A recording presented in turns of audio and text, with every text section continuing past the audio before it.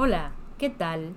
Buenos días, buenas tardes o buenas noches, según el lugar en donde estés o a la hora en la que nos escuches. Muchas gracias por estar aquí participando en este podcast sobre el español, lengua que nos encanta y que hoy nos convoca.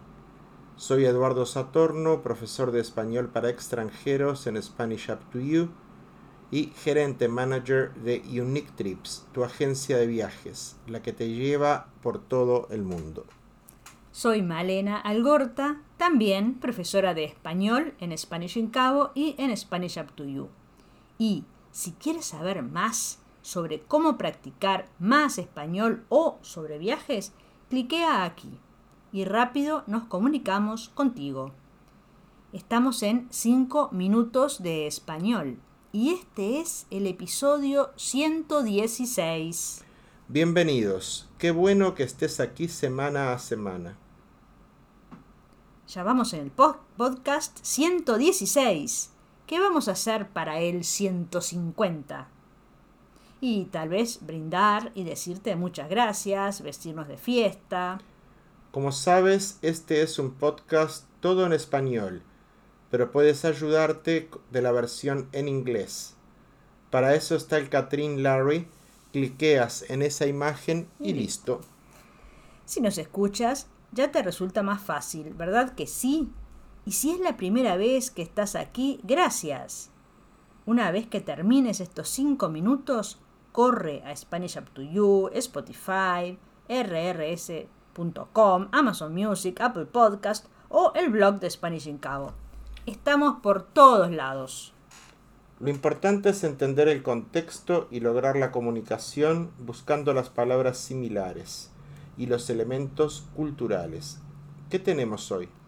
Hoy estamos terminando agosto, así que ya pasó el mes 8. Estamos más cerca del 2023. Pero si estás escuchando es que te interesa el español.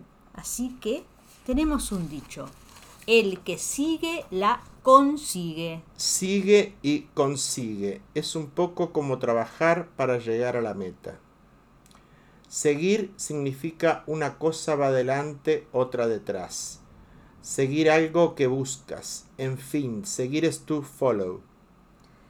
Si en ese sentido, seguir para obtener algo, un fin que quieres. Y conseguir, obtener algo que se desea, lograr una meta. si conjugamos el verbo sería yo sigo, tú sigues, él, ella sigue. Yo consigo, tú consigues, él, ella consigue. Entonces, el que sigue la consigue es un buen dicho. Relacionado con seguir está el sustantivo o nombre seguimiento. Por ejemplo, un doctor hace el seguimiento de un paciente, es decir, ve cómo le va, si el medicamento que recetó le sirve o no, etc. Y un maestro hace el seguimiento de un estudiante. ¿Y tú? ¿Cómo estás con tu meta de hablar español en forma fluida en el 2023? Sigue escuchando este podcast y si aún no eres un caminante de Spanish Up to You, cliquea aquí y verás todo lo que tienes para conseguir tu meta. Si quieres interactuar con nativos, tienes talleres, o sea, encuentros de conversación, clases de gramática y clubs de lecturas, coordinados por profesores expertos, todos los días. ¿Dudas? No nos creas a nosotros. Entra el viernes al taller, workshop de las 2 de la tarde, hora de los cabos, y escucha a los participantes. Compruébalo. Con Spanish Up to You lo consigues. Descúbrelo tú mismo participando un mes por solo $1. Cliquea aquí. Y si no tienes tiempo para hacer todo, no te preocupes. Es up to you, a tu medida. Vas a tu propia tonada. Total, todo está grabado en tu sitio. Así, en forma divertida y casi sin darte cuenta, vas a hablar español como un latinoamericano. Muchas gracias por llegar hasta aquí en el podcast. Si te gustó, compártelo. Nos vemos en las clases o talleres, en la experiencia de cocina por Facebook o el próximo miércoles. Hasta pronto. Chau, chau.